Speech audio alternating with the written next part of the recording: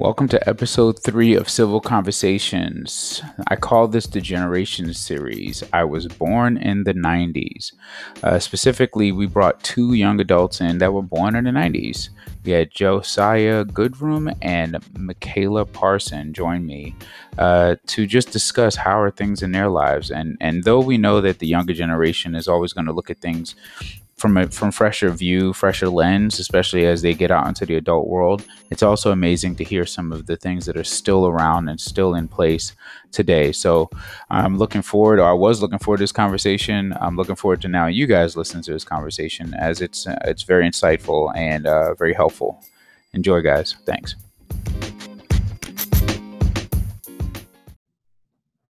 All right.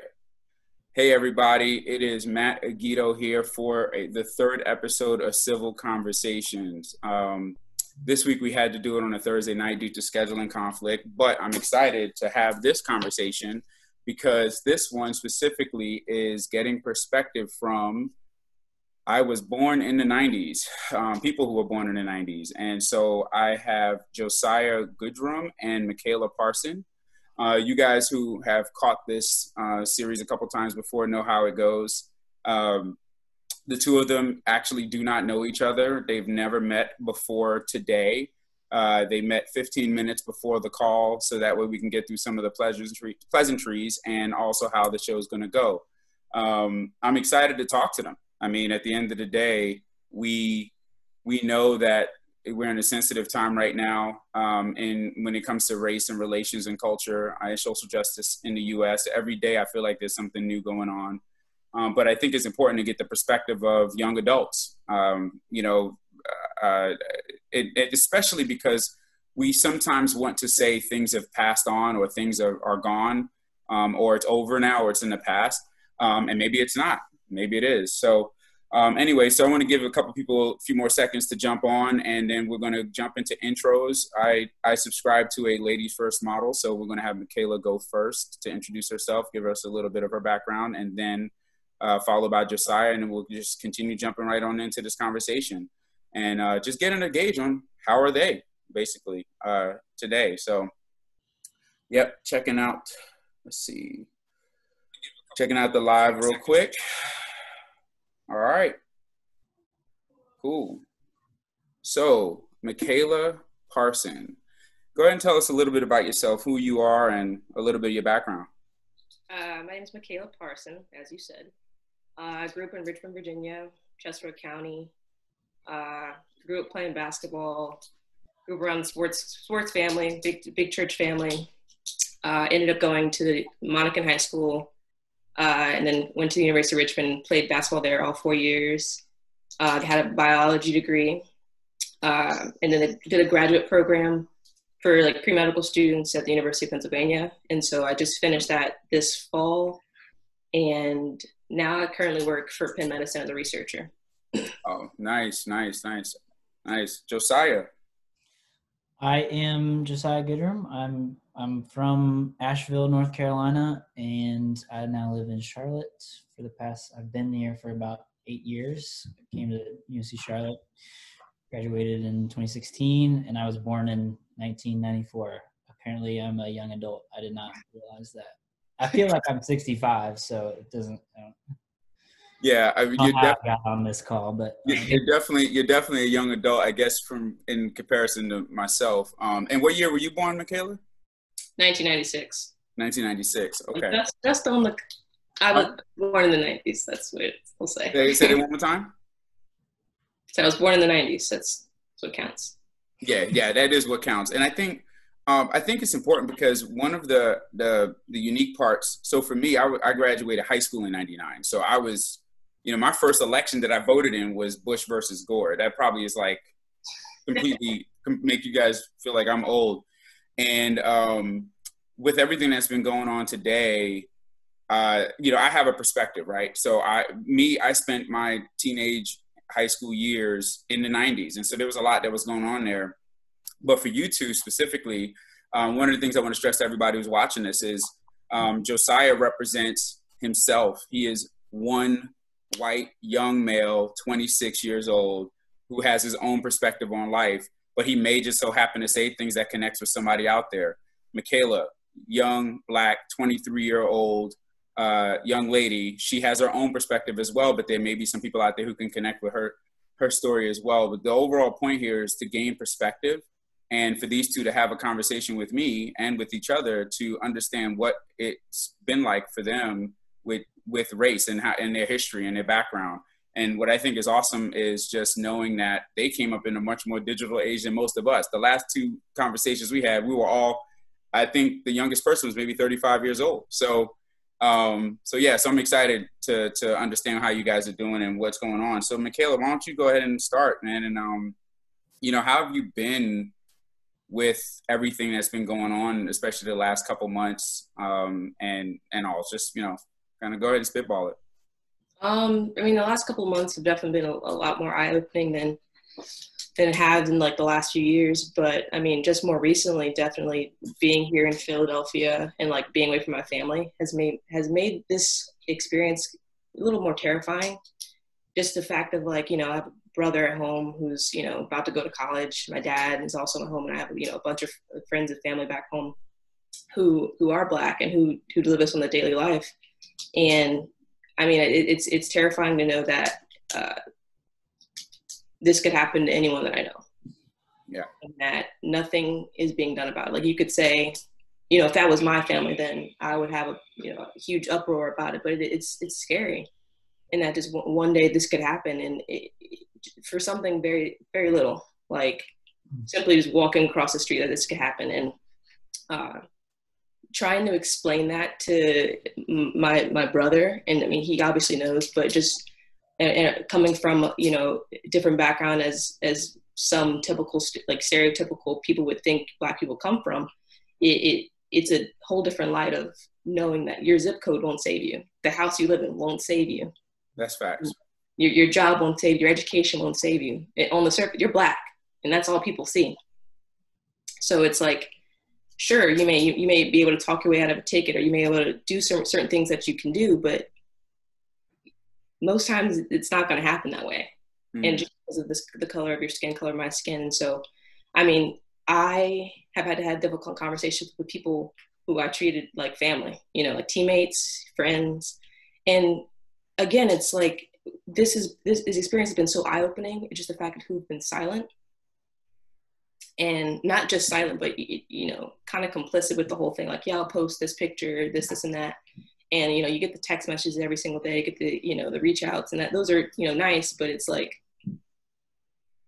it's not about me. It's not about fighting for someone that It's not about fighting for people that you grew up with. So it's like fighting for someone that you have no idea who they are. They're a human being. They may be Black, they may be white, they may be this. It's like, would you go, if you saw injustice being done, would you say something about it? And just the fact that, yeah, I do have people who I can say, yeah, this person would fight for this person would fight for me. And you have some people who have stayed quiet or think this is like a political issue, think this is not their place to say. And it's like, no, you should be upset. And it's sad to see people who aren't as upset as me or aren't as, affected, because it doesn't necessarily affect them. Do you feel like, well, actually, let me hold off a little bit. That's really good insight. Josiah, how's this been impacting you, overall? Overall, it's been really tough, to be honest with you. It's been really hard to focus at work, just because I know there are certain things like work that I'm doing is not, I'm a content strategist, so it's not really groundbreaking. And I know that there's this massive issue in our country, and I'm like, it's hard to like type out words when my Black brothers and sisters are just suffering so much. And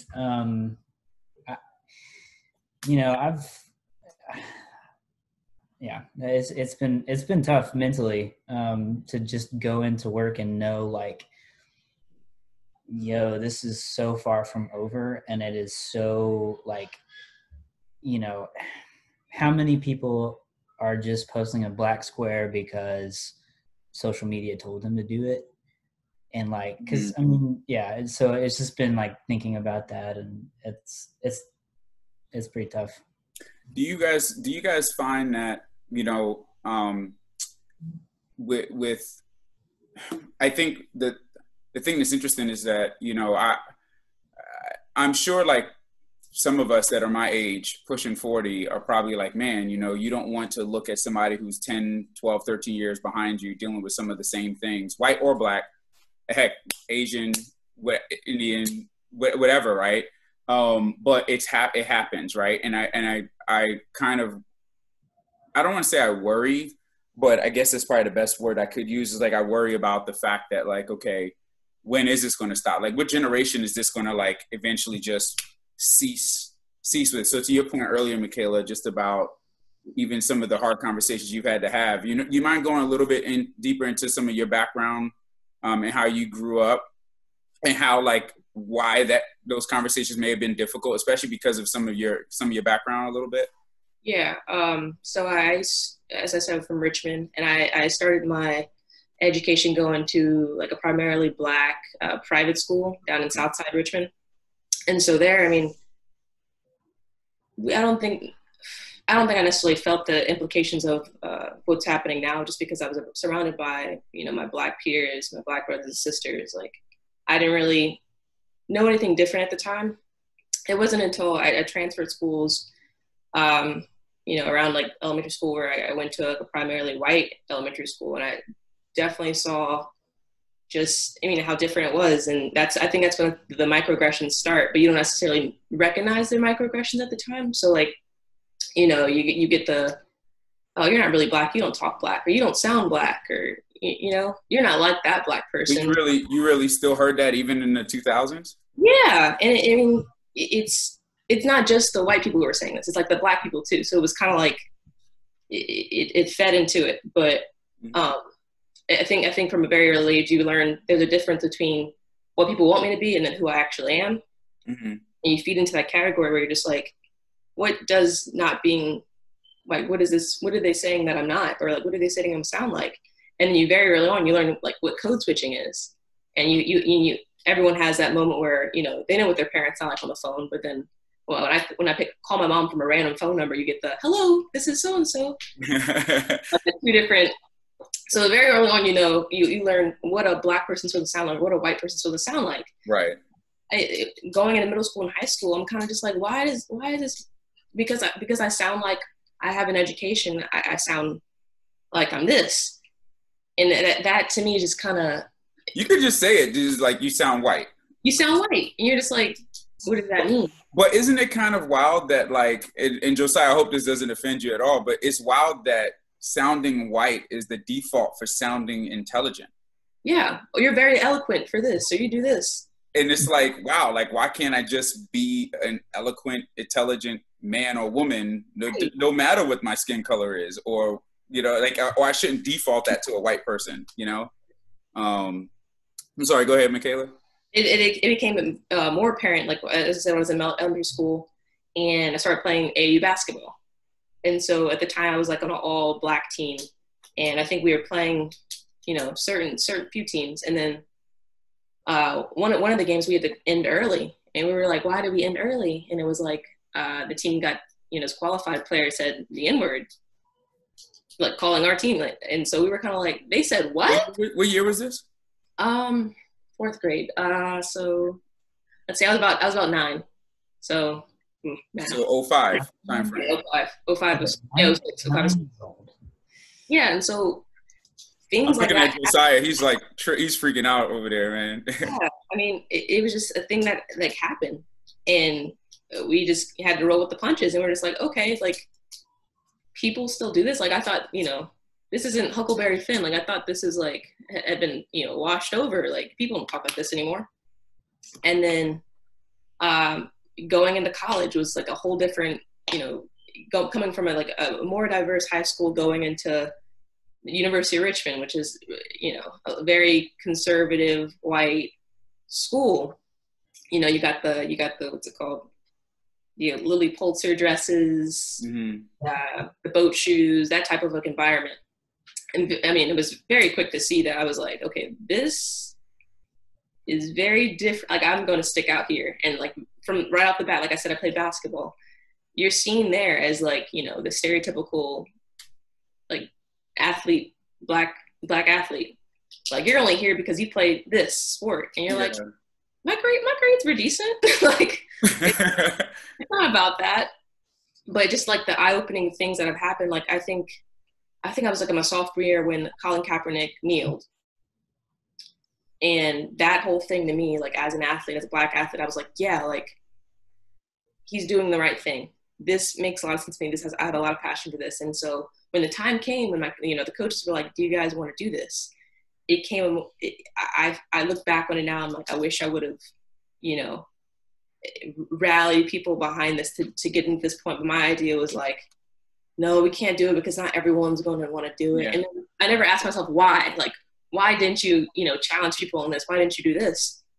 And it's just because I felt like, you know, being black, that would have like implications on, you know, like the team would be seen as this, and like it would have a lot of, you know. Well, if you don't mind, and Josiah, please comment, because your brain looks like you're going 100 miles an hour listening to her too. Like the part that's interesting that I don't think I've ever really thought about is, even when I wanted to have this conversation, which I'm so happy now we're having this conversation, is how old you guys were when Colin Kaepernick kneeled. To put it in perspective, I was well in my 30s at that point, right? So I mean, it wasn't that long. It wasn't.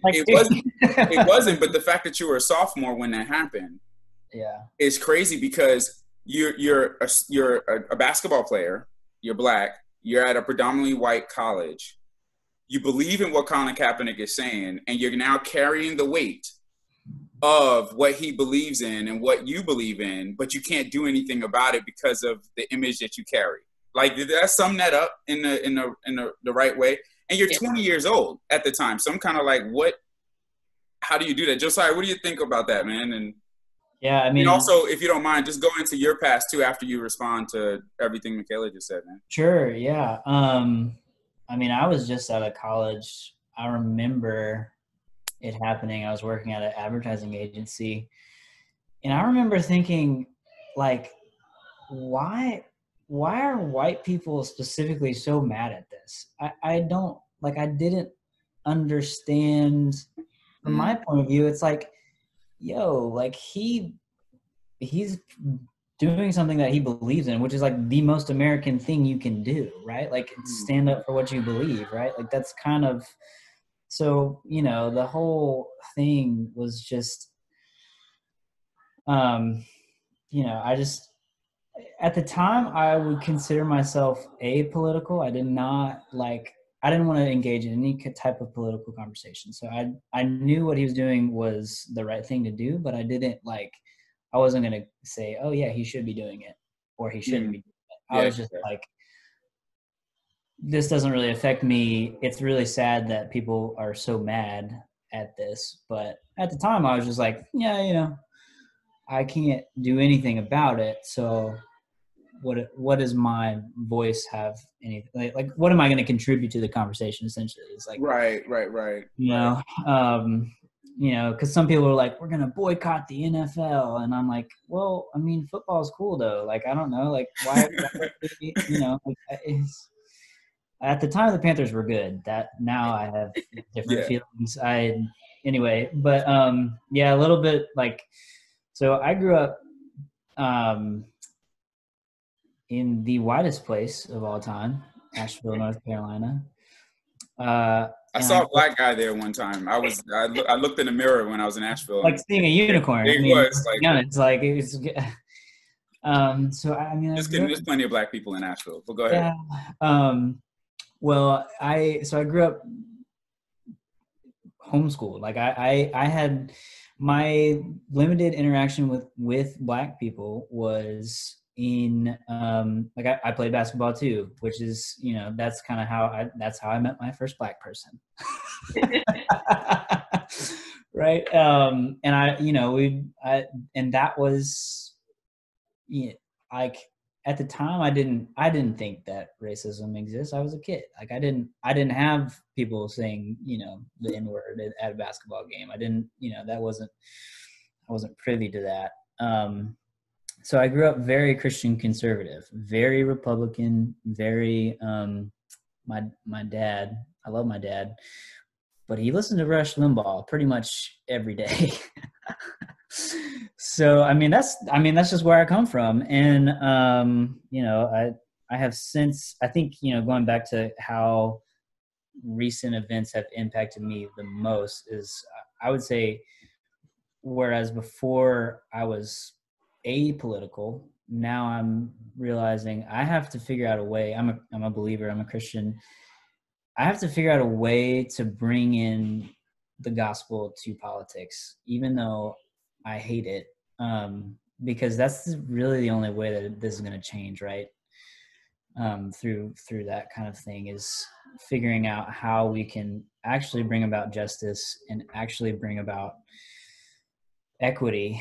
Because it's stop me when I'll talk No, I forever. think I love everything you're saying. I think there's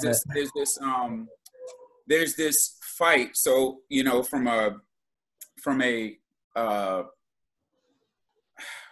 our backgrounds really do dictate a lot of why we do and live the way we live, right? So I'm listening to both of you and I'm kind of like, wow, like you guys ended up in specific weird places in regards to where you stand, either because of your, extreme conservative views or the athletic star you are, and you have a phenomenal setup right now at U of R. You don't want to risk that. And to be honest with you, I subscribe to, like, whatever's past is past. You made the right decision, as long as you definitely learn from it and you move forward, right? Because I mean, that's really pretty much it, right? When you think about it, when it comes to and I don't think we can really unpack this today, but like when it comes to the church and the gospel and Christianity in this conversation, not this conversation, but in the overall conversation, it becomes very difficult because of the definition of what Christianity is supposed to be in regards to our life or politics, right? Like, and I say or, not and, in some cases, because I feel like I don't think that they're exactly the same. It's just difficult because you can have somebody have the same Bible and completely have an entirely different view of what they think the implications are. So, it's tough, So for you guys, like, do you feel like like right now, like today, like what are the things, because you mentioned that you were political before, and then like Micaela, you thinking about the stuff that you wish you would have done, and I guess this is more for you, Micaela, like for now, or I'll turn to you right now. It's like, what is the stuff that you want to do now that you learned from the past that you didn't do, that you're trying to be involved in now to help make a change? I mean, I like what you said about, our backgrounds do dictate about, how we are as people, how we are as this. And I think a lot of that comes from people listening to their parents' beliefs and listen to, things they see on Facebook and things they hear from other people to dictate how they're going to navigate through life. This is right. This is right. I mean, this is this is that. But just in this day and time, I feel like people who, stray away from different topics, difficult topics, are like just trying to avoid it head on. Like politics are one thing. You can educate yourself on politics, and you can find your way through it, and you can determine who you are within the spectrum of politics. But right now, I don't think this is necessarily a political issue. Whether you're a conservative or liberal doesn't matter in this time. It's like you see something being done that's just inhumane. Essentially, you have to come down to a human perspective and see that this isn't right. Yeah. Like who you vote for and what you believe as far as politics shouldn't dictate how you see issues like George Floyd being murdered. That's more of, I feel like it's a safety net for people who don't want to touch on this topic. And it's such a large, it's how we're moving through life right now. Like, obviously there's a huge pandemic, but it's like, we need to have these riots. We need to have people doing more. And I feel like just educating yourself on just more than who you're going to vote for. This is like, why has this happened several times, several years? just, it stems from off the back of this whole system we have. It's systemic. And so when you put it in perspective of like that, it's like, yeah, this happens. If we don't keep talking about it, it's going to die down. Like I remember going to a protest sophomore year. Same thing. I can't necessarily remember what it's about because we stopped talking about it. If we stop talking about the situations happening now, it's just going to die down, be swept on the rug, and then it's probably going to happen again just because nothing is being done. And so as far as, what I'm trying to do is like, that's true. One, I personally, as a Black woman, I don't have all the answers. I know I'm suffering. I know my Black brothers and sisters are suffering. I know people who are, at the protests every day, at these riots every day, they're suffering, they're hurting, they're like, inside, on the surface, whether you're not or not. But it's like, you don't necessarily have to, you don't have to be on the front lines to be able to make a change in this. I feel like it's just about getting the word out, not stop talking about it, donate what you can donate. It's just education at this point, because at this point, if someone isn't, you're purposely ignoring it if you're not like choosing to see it, because it's like it's everywhere. I think you touched on so much that is so valuable. And Josiah, please, jump in and ask questions too, but or make comments. But I think the politics are important because, we want people to get out and vote. However, the politics is not what we should lean on to do the right thing. And I think that's your point, right? And it's like, I made this post a little while ago about how, people no longer create parties. The party now creates people. And so you have a stance. I'm a middleman, real heavy middleman, more than what I think most people think. I think liberals think I'm conservative and conservatives think I'm liberal. But I think part of the reason why I've done that is that I feel like people just want to put you in a box for just looking at something the right way and just saying like, this is wrong, and being able to weigh it out. But also another thing you said is about talking about it. I think, my opinion, and I think, this is just me, but I think the media, you go all the way back to Rodney King, which happened before you guys were born. I remember when it happened, and I remember being little. I think I was like 11 years old when it happened, 10 or 11. And I was like, oh, yeah, these cops are going to jail. They didn't, or they didn't get convicted or something like that. And I fast forward, I'm like, you're sort of right, Micaela. Like, I think the conversation that happened, but when I think about the media, I think the media has stolen the ability for African Americans and whites, specifically in this country. I know there are other races, and other races should talk, but these two specifically, from having one-on-one conversations, which is why I started this too, right? To be able to have conversations with people in their sphere. So it's not just the media throwing something at you and making you feel like it's just that. Because some of these situations that's occurred, the reason why they're so traumatic to Black people, and Josiah, I don't know if anyone's ever told you this specifically, is that the incidences that may have occurred to us as individuals that didn't result in death, it reminds us of that trauma, right? Does that make sense what I'm saying? So it's just the way it happened. It's like, whoa, like, y'all feel me? Go ahead, Josiah. I'm sorry. You said, like you about to say something where either you about to preach. No, I mean, I was, do you know JB and Melinda Bell? Yeah. Mm-hmm. So they have a counseling center. They're doing a series on Mondays. I'll give a quick shout out to I think it's C4 counseling. They're doing Zoom calls. And the first one in June was about that racial trauma and just kind of how it manifests itself in the body, and that is all too real. And I'm an Enneagram type 4, so I'm a touchy-feely guy. If you try to come at me with like stats and stuff, I'm like, I get out of here. This doesn't mean anything to me because I'm feeling a certain way. And so I think, I just knowing how there's certain things that I get stressed out about for really no reason. I can only imagine how stressful it would be to actually have a grounded reason to be stressed out. And that was one of the questions that I had for you guys and you, Micaela, is, how are you keeping your sanity? How are you mentally keep taking care of yourself to not let it get to you? Because I mean, I'll have a bad day at work and I'm like all stressed out. And it's like, this is just amplified by so many more levels. So I'm just, what have you been doing to help keep your sanity and keep? That's a good question. You got it? Or me to go first? No, the question's to you. Yeah, that's you. Both of us. Okay. Well, I think I'm in a pretty unique situation right now in that I have like a lot of things going on as far as, trying to study for, the specific test I'm taking. And then I just moved into a new apartment. So I've had things to keep me busy, which have helped a lot, but it's also, I mean, I think it's just living. I mean, it's a state of uncomfortable. Like, I think it's good to be uncomfortable right now.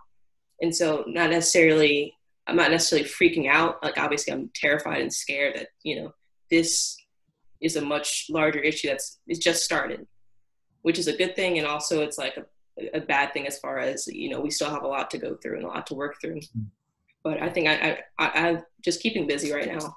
And it's good to be surrounded by people here who love me and I have friends here. So it's like, they reach out, they do this, like, hey, checking in on yourself, doing this. And sometimes as far as taking care of myself, I just have to get off social media. Mm-hmm. It like the media controls everything right now. And yes, that it's good that people are posting all these things and, we're not silent at all. It's just sometimes the trauma of, media is just so, it really does affect your soul. So sometimes I'm just like, I can't handle that today. I need to focus on this. Cause I know if I see something that will trigger me, it's like, that'll ruin my whole day. And sometimes I can't fathom that. So. Yeah, I feel you. I think, for me, just to kind of quickly answer that same question, is definitely media. But it's funny now, social media has to fall into that, right? When you have like these clickbaits and all this other stuff, and we take some of these terms and create a quick meme and throw it on a meme, and then boom, like it's all there. Trying to shield yourself from it for a while is very helpful. Staying busy does help.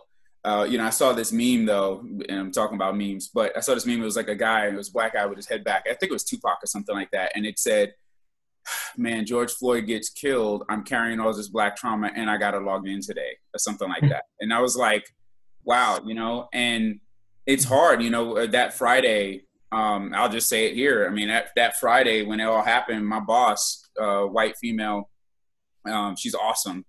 She literally picks up the phone. I'm thinking we're going through work and, for work or whatever. And she just said, hey man, this thing that happened in Minnesota, how are you doing? And I just broke down crying. It was like 4 days later. And it was the first time I expressed it. So the fact that somebody white just opened up and let me just kind of like express how I felt was huge, because it's where I spend most of my time. Right. So Micaela, you're doing your thing, you're working, Josiah, you're working, I'm working, but it's where we spend most of our time. So knowing that somebody can allow us to express ourselves where we spend most of our time is helpful, because you got to put it away.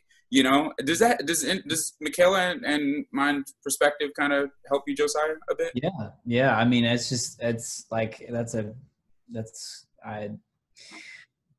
don't know how I would handle it. Like, and I think that's kind of the thing is for me that I've been really trying to put myself in a black person's shoes and think about what I would be like and what I would feel like. And I mean, it got to me. I mean, there's a point in time, and I'll try not to cry, but I mean, sorry. It's all right, dude. Like, I mean, that's. I told you I'm an emotional guy. No, it's cool, man. But after that, I mean, it's evil, and I don't know how I would make it. Like, I don't know, because for me to think about it and to think about just the monstrosity of it all and how deep this is embedded. I mean, I broke down for about a week every morning. And, like the conviction of, well, like, and going back to the political thing is like, I know it's not political. I know it's human. but I do have that white privilege, and I do have a responsibility, to not sit on the sidelines like I've been doing for so long, because, like, that's something that I have been convicted of, is just not taking any actual actions. Like, it's one thing to get educated. It's one thing to understand systematic racism, but like, it's going to keep happening unless we start having those hard conversations. Yeah. Unless we start and recognizing like, yo, like, this doesn't matter you're right, what side of the aisle you're on. Like, I think the whole two-party thing is so BS. Like, how can you just look at this and like, oh, it's people trying to garner up votes for an election? Like, no, this guy was, sorry, I'm trying to censor myself. This guy was murdered, right? Like, he was murdered. No, that's fine. And how can you change that conversation to be about politics? Like,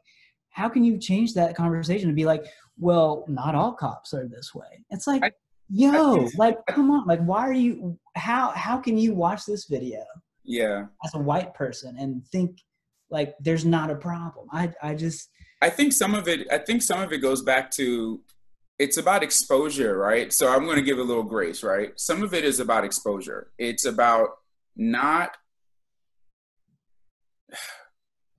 if you operate in what you know, then that's what you know. Like, politics is an easy conversation to have. It's an educational conversation in some cases. It's not personal, right? And when people, and I'm not making excuses, I just think that people respond with what they're comfortable with, and unfortunately, we have become too comfortable with the politics in the U.S., right?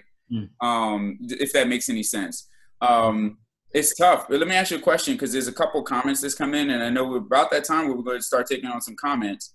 Okay. And for some reason, my phone's not allowing me to see this one, but I'm going to ask it. It was from Nikki, and I'm probably am not going to say the question correctly, primarily because I can't read it the right way, because I can't find it now. It's asking Josiah, what is your views? This is good. This is a little touchy, so I'll manage this one. What are basically your views on white privilege? And, what do you believe in the concept of white privilege? I think that's how it was worded. I'm sorry, Nikki, if I didn't say that correctly, but yeah, I mean, and again, speaking as a 26-year-old, yeah, this is my personal experience with it. Kind of going rewinding to that Colin Kaepernick situation. Right. And by the way, if everyone see me looking down, it's me trying to catch up with comments. So go ahead. 2016, that's when Keith Lamont Scott was shot in Charlotte. He was killed by the police. It was in that same, there was other police killings, I think, in that same time frame. I can't remember exactly, but I remember reading an article about some article on the internet, like, I checked my white privilege for a day. And I, to be honest with you, I was like, well, I'm not privileged. I worked hard for this job. I struggled through managerial economics, like so what are you saying? I don't work hard? Like, what do you, and I kind of bristled at it, right? And it was, fast forward a couple of years, we planted a church on the west side. Shout out to West Charlotte Church. And I started a book club. It didn't last for very long, but we read a bunch of books, and one of them was, it's a really long title, but Why Are All the Black Kids Sitting at the Cafeteria by Themselves, or something along those lines. I probably messed that up. But it kind of like, it illuminated what that phrase meant. And we talked about it this morning, Matt, like, maybe privilege isn't, maybe it has wrong connotations. But if you take time to actually dig into what people mean by that, it doesn't discount what you've achieved, right? It doesn't discount my achievements. It just is recognizing, hey, I have had significant advantages. For instance, when I go to the grocery store, I don't think twice. I don't think twice about someone following me around. When I get pulled over, I do not fear for my life. Never have I ever. You know, like that's not something I worry about. And so when we talk about white privilege, I think I'm a Christian, and so I can't speak for non-believers, but my faith allows me to take a step back and just listen, because, you know, it's when you are unable to listen to your brothers and sisters in Christ that are Black, and they're telling you this is a thing, and you're like, nah, you're discounting, you're not listening, you're not loving your neighbor. And I talked earlier with Matt, and you know, in Corinthians, the famous love chapter that they read for all, like, you know, before you get married, love is kind, love is patient, whatever. In there, it's, you know, love believes all things. Right. So in this country, supposedly, you are innocent until proven guilty, right? And so, like, you have to take people, you know, you have to believe people. And there's so many, you know, I see so many people, like, not just shutting up and listening. Yeah. So what do you think, Micaela? Like, how do you, and I didn't think we would actually touch this, the fact that we are a little bit, but what do you think about this topic, this area, and how's it impacted you? I mean, has it? I mean, yeah, I just going off what Josiah said, I think I saw a few things on social media. One was that, you know, you don't have to walk in someone else's shoes to believe them.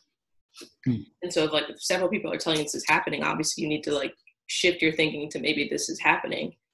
And then the other thing, just about, it's one of those things where,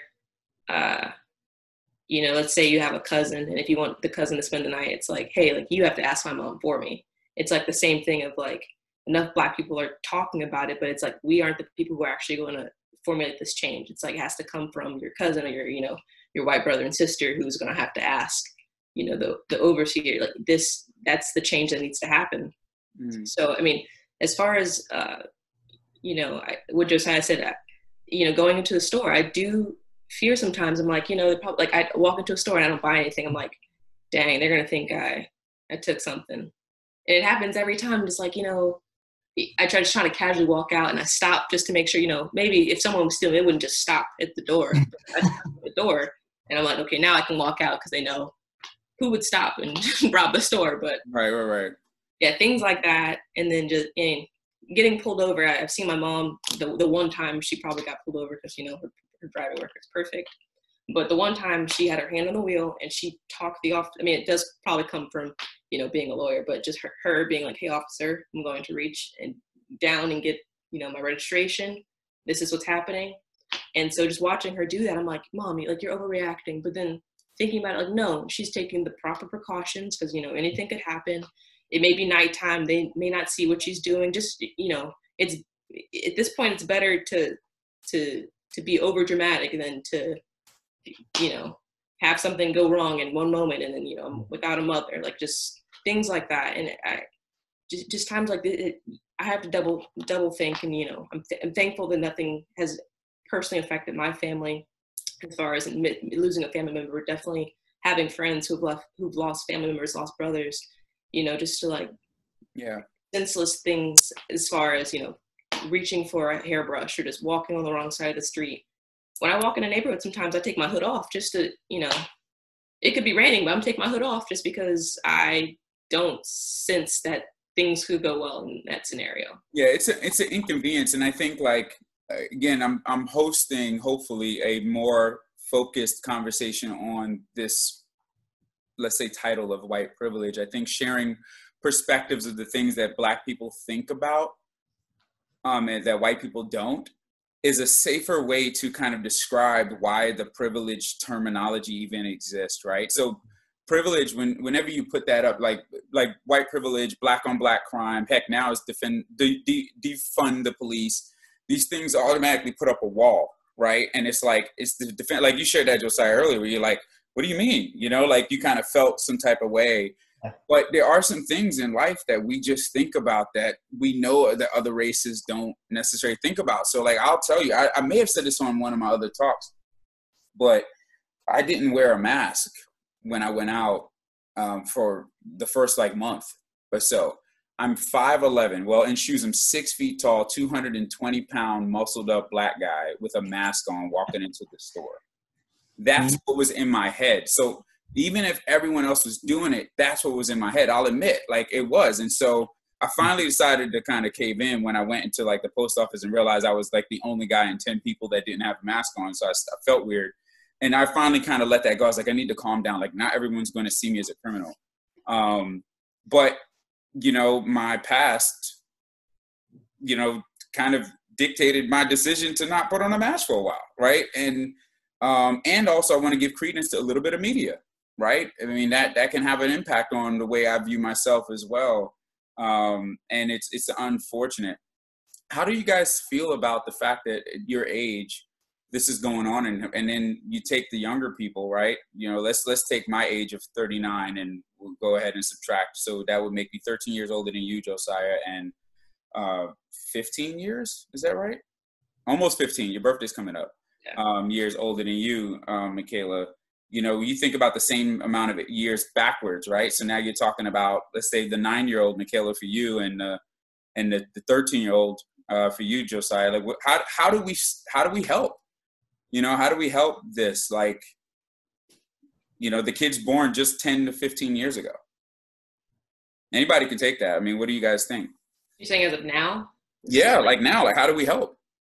I mean, like you just being older now, like if I was 9, I feel like you would feel helpless. And even now, sometimes I do feel helpless because it's like a collective body that needs to assemble for, you know, change to be done. But I think a difference that I see between, you know, a few years ago when we had, you know, another police murder, but until now, is that I feel like something is changed within our community, which is like the ball is rolling, and like we're rolling in the right direction, and it's like slowly but surely moving, and like people aren't silent about this. Like we're obviously not, this isn't going away for a while. You know, you have the statues coming down, and like the Virginia, I know Maryland, I think had a few, but like statues are coming down now. We've been trying to get that down for like years now.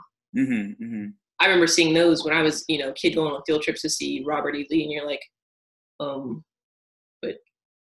but just things like that. And, you know, you still have, you know, the Lynch. Can I pause you there? Like, I just, that's wild. So yeah.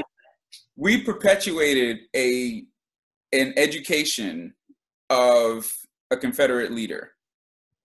And here you are, a Black student at whatever age, going to go check out the great Robert E. Lee. Right. They're like, he was a leader and he was this. You're like, he's basically U.S. Hitler. Like, but we're not associating the two. And then like the same thing with Georgetown, and the same thing, you know, we're having like a movement. That's it actually does feel like a movement at this point, because, you know, this has been going on for, feels like centuries. But just the fact that things are actually starting to slowly change.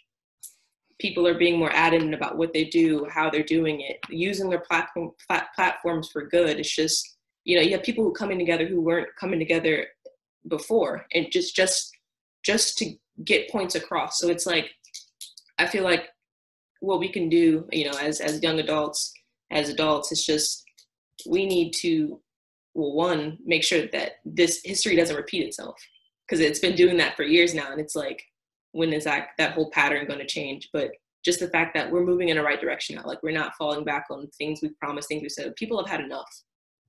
So I just think we just need to say, moving towards this right direction.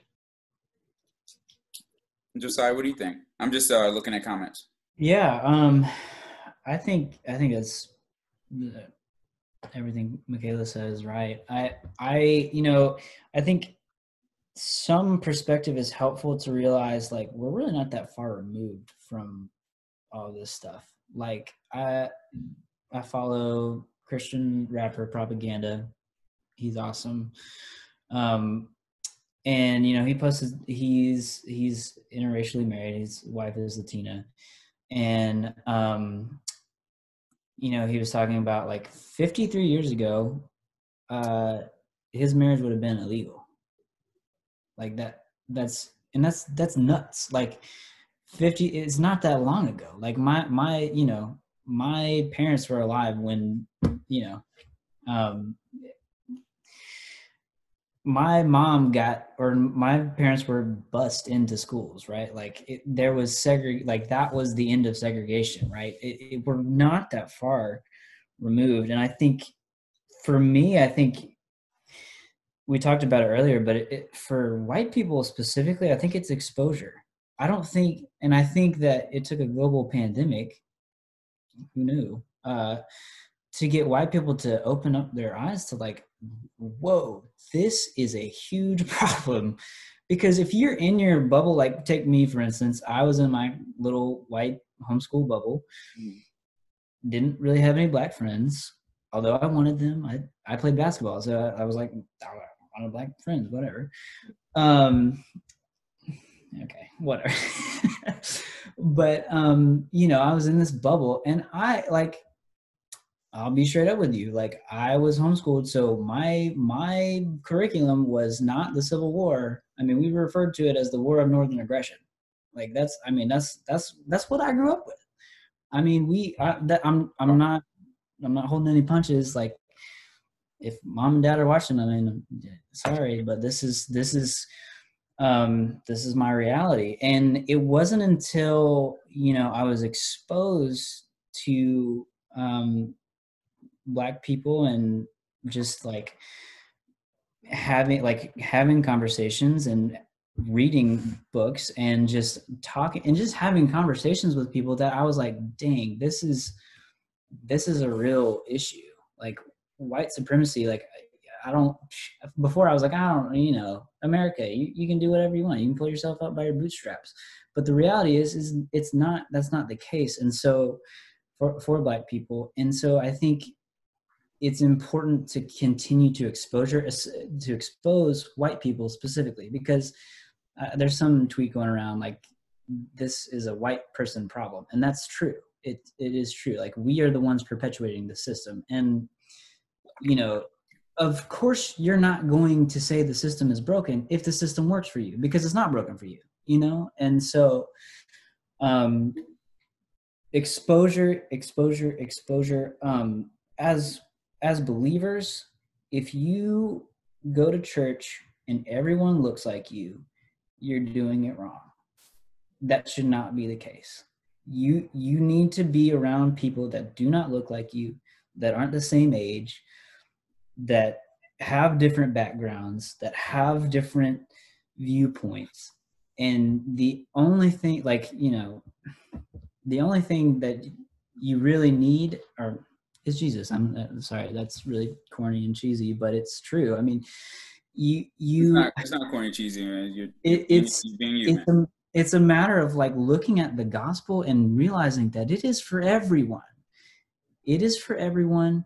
And if you can't see this problem, like check your heart, like see where Jesus. I've been reading through the gospels for the past couple months, and I've made it a point in June to kind of like take a bit of what I'm reading about Jesus and what he did. And he is not with the majority culture. Like he's not with the moral people. The people that claim to have the morality, the people that claim to be this or that are the ones that he is like, you're wrong. And so I see a lot of that in the Christian church. I see a lot of people that claim to be Christians and can't see this issue. Yeah. And so I want to jump on that. So, and I'm going to also jump into a couple of comments. I think you're 100% right. And I think where both of you guys are touching on is education and the heart, right? On both sides, right? Like the exposure, education, and the heart. And what does that all look like? Because I will say, we all know the beliefs are similar, especially between these three, us three right now. But when you, I don't want to say when you simplify it, but when you bring it down to those areas, however way that looks, it becomes one of those things where like, where's your mind and heart at in place of the lack of education that you may have and knowledge you may have. Does that make sense what I'm saying? Like, it goes back to what you said earlier. It's like my faith should at least allow me to listen. So even if you don't have the education, you should at least listen. Mm-hmm. I want to say this very carefully, this next statement very carefully, especially because everybody that's probably even viewing. For those that are not Christians and anti-Christian on top of that, in some cases, I truly believe, and I know that some of my fellow Christians are probably going to disagree with me here, I truly believe they still can have a heart to want to learn and listen and change. You see what I'm saying? That's not to say anything that you said, Josiah, anything you said, Micaela, is wrong. It's more of like, you know what I mean? Just because of the two sides of that. And it's like, because I don't ever want to feel like it's a hopeless thing. Like, hey, get saved and you'll understand this racism issue. Because the truth of the matter is, guess what? Those who are quote unquote saved can also be racist. Well, so.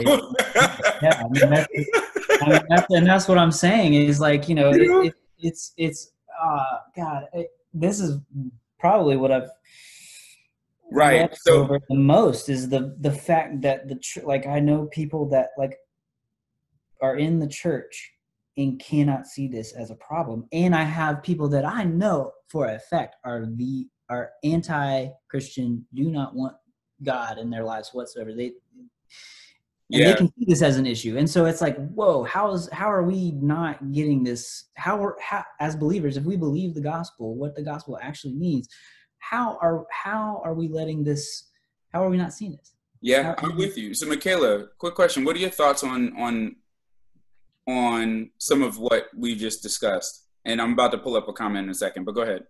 As far as just from well, obviously you talked about the education and we talked about the as believers and its impact, and then also the church, right? You know, how do you feel about that, even where you are right now in life and the things you're working on? Because you're working on things, if you don't mind jumping into that, that's really kind of church agnostic too, right? Meaning not church agnostic, but basically I don't know, you tell me, what's the thing you started actually doing, you shared it with me earlier with, I think it was in Chesterfield or something, or? Oh yeah, my sister and a few other alumni from Chesterfield County actually put together like a call to action letter, just as far as, you know, just trying to get Chesterfield County to basically take action on their statement that they said. You know, like I feel like a lot of corporations and companies put out a lot of statements of like a very vanilla statement of like, yeah, we see what's going on and we stand with you and like this rah rah rah, but there's no action behind it. And like people say, like, you can apologize, but when you don't see change behavior or even like a step in a different direction, it means nothing. And yet, thank you for standing with us. It's just, you know, you need to do something behind it. And so what we felt as like alumni is that we were there are a lot of gaps in our education that could be filled. And I mean, we had a discussion about it today, but there's a lot of, you know, things that go behind it. So it's a lot more than just, you know, changing the curriculum. It's not a lot more than having like more diversity. It's a lot more than having specific resources for students of color. And so just going off that, I think it's like you said, how can we do to help? And I think it's looking back, you know, we've already passed the age where, you know, we're not in elementary school, we're not in middle school, we're not in high school anymore, but there are students still there. And, you know, eventually just having children go through that process as well, it's like you want them to be educated where we were lacking at one point. Yeah, I will say, therefore, go ahead. So it won't happen again. Yeah, so it won't happen again. And I'll even throw myself on the firing, I guess on the firing pit or spit or whatever it is. I don't know. So Mike Welker made a comment. I think he was correcting me, and this goes back to either education or excitement or whatever. He said he was a general in the Confederacy, not the leader of the Confederacy. I think I actually accidentally said that. So thanks, Mike, for correcting me. But again, that goes back to the more, and again, speaking of myself, the more educated maybe to some degree. we may become, the better we can speak on certain things. And I mean, I knew he was a general and all that stuff, but my point is, like, I think sometimes we can forget or not even know, speak from a place of not fully understanding. And when we move into this specific area of race, we pull in our feelings and our emotions into some things that may or may not be necessarily, not pull in, we put out things that may or may not be actually accurate. But I think as we grow in, like, our proximity of communication, some of the things you're working on, Micaela, when it comes to helping people get educated, getting exposure, utilizing the gospel to help grow our hearts to be willing to hear things. Those who are not believers, at the same time, being able to just be open and listening. Again, I want to stress, I understand our faith, but also that's people as humans, just, we should just listen and care and be able to hear others' perspectives. I mean, they're going in on this, on the comments here on education. I think it's funny. Not education, yeah, education and history and things like that. But I think it's important to be able to understand where all that lies, especially like listening to you guys when you're in your 20s. I'm kind of like, man, like, the fact that, like, I was saying something about lack of education when I was as a kid, and then you guys are saying the same thing now. You know, are my kids going to have, well, actually they won't be. But it's like, this generation, are they going to have the same problem? How do we stop it right now? Like, how do we make sure our kids don't run into this again? You know, I'm sorry if I was just like going, there's just so much with this. Sorry, Josiah, you about to say something? Yeah. I mean, I think going back to the, how do we continue to progress? And I think it is talking to kids. Like, I think it's being real with kids about our past, about what is going on. And, you know, like, I think that's probably one of my biggest responsibilities is that my kids grow up and they have exposure to Black people, and they have the knowledge of, this is what happened. We enslaved this people group, and this is not okay, and this is how it's happened. So, and I mean, so yeah, I think it's just having those conversations early. I think, especially for white people, because I've seen so many things about, like, the talk for Black people is like, hey, you know what? When you get pulled over, do this, don't do this, that kind of thing. And so white people need to have that conversation too. Like, this is what's going on, like, to your kids.